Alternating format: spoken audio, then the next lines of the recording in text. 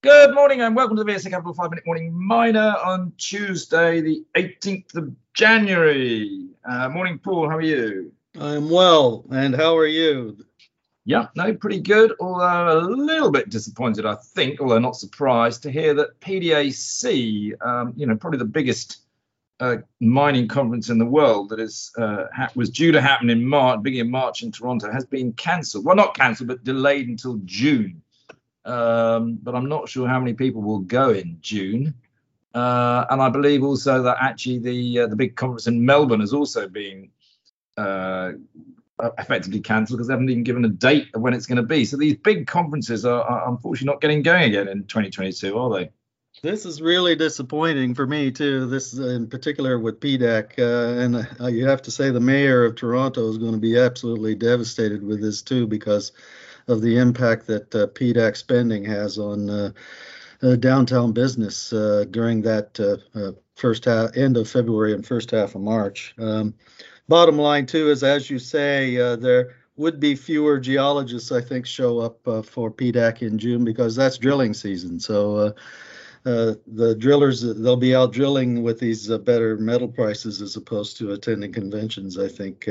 So we'll see how it plays out, but it's disappointing for me.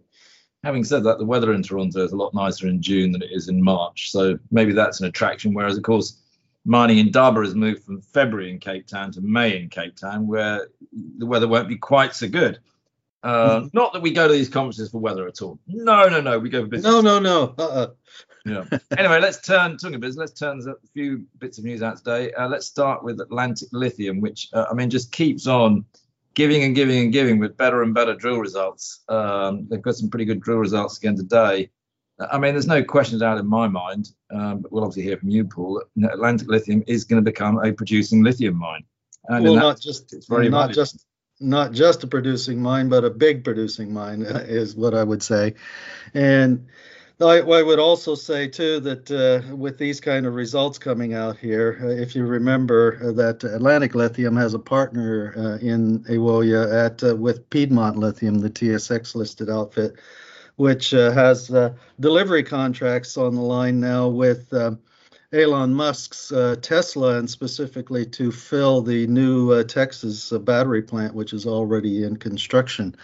Now, the North Carolina projects, which were intended to fulfill that initial feed into Texas, are running into some local opposition. So the more likely that there is some delay to North Carolina startup, the more likely that Atlantic Lithium's project will try to move faster in order to fulfill those commitments. So we still have 22,000 meters of assays yet to report here on infill and step-out drilling that have already been completed in drilling. These results today from 4,800 meters of drilling, and more of the same, very thick and very nice grades in the spodumene. How quickly could they put a mine together here, Paul? I think Ghana, it depends on how much or how complex a plant has to be in order to go to concentrates. And then again, what the speed of delivery from the government to allow the permits. But given the location of this deposit and the fact that grid power runs across the property and it's so close to port, this could be in production, in my opinion, on a 2-year timescale. Yeah, I thought I should probably just ring up Vincent and ask him, really, or maybe he'll ring me up now that he heard me on the podcast and tell me. Yeah. Anyway, let's move on. Caledonian Mining have actually put out some incredible record production gold results, but it's become, this stock's now more of a sort of a US retail stock than a UK stock. But what are your thoughts here, Paul? Well, it's also a company that continues to overachieve given its geographic position with its operations in Zimbabwe, and the fact that it has continuously had good relationships with the government such that they are allowed to expatriate their revenues, and the revenues keep growing and the gold production keeps growing too. They've been a very good operator operationally. So these latest results out today, they beat guidance on the year, even revised guidance they had beaten for production. They think for this year, they're going to achieve even more ounces. So The story here is just always better so far than what people have been expecting from it. Yeah, it's an interesting one, has to be said. Also, news from Griffin Mining, which is a strange one. It's the only Chinese mining stock that I know on the UK market. Obviously, they've been had a few had to have a few pauses for things like the Beijing Winter Olympics, but they've actually come out with some pretty good production results today, haven't they? Yes, they have. They reported their full year 2021 production with zinc concentrate production up 28% over the prior year of 2020, and the zinc prices were up over 40%. So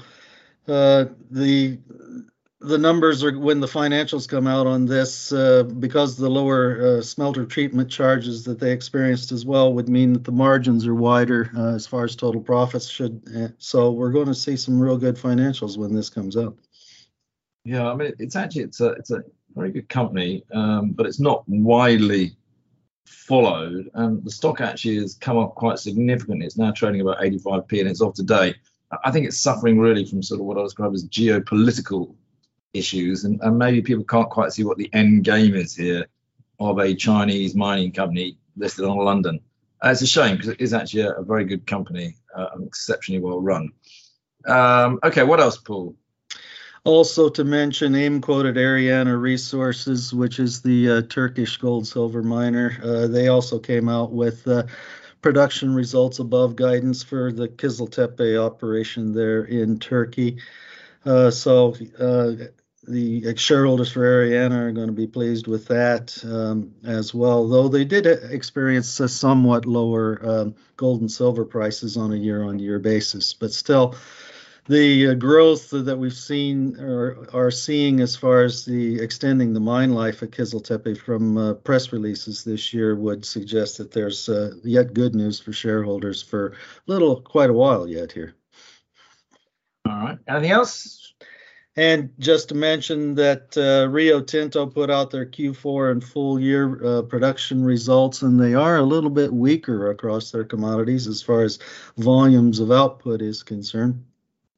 They also, when they announced their Jadar lithium borate project development go ahead here a few weeks ago for that lithium and borates mine in Serbia, they have disclosed here in this press release that because of delays from the government in getting environmental permit and assessments completed, that the first output for the year or for first production is delayed now by a year to no earlier than 2027. 2027 is a long way out in this market, Paul. Yes, it sure is. It's a $2.4 billion project. So big mine to be developed there. So a lot of work yet to do. Yeah. All right, let's call it a day there, and we'll speak again tomorrow. Thanks, Paul. See you then.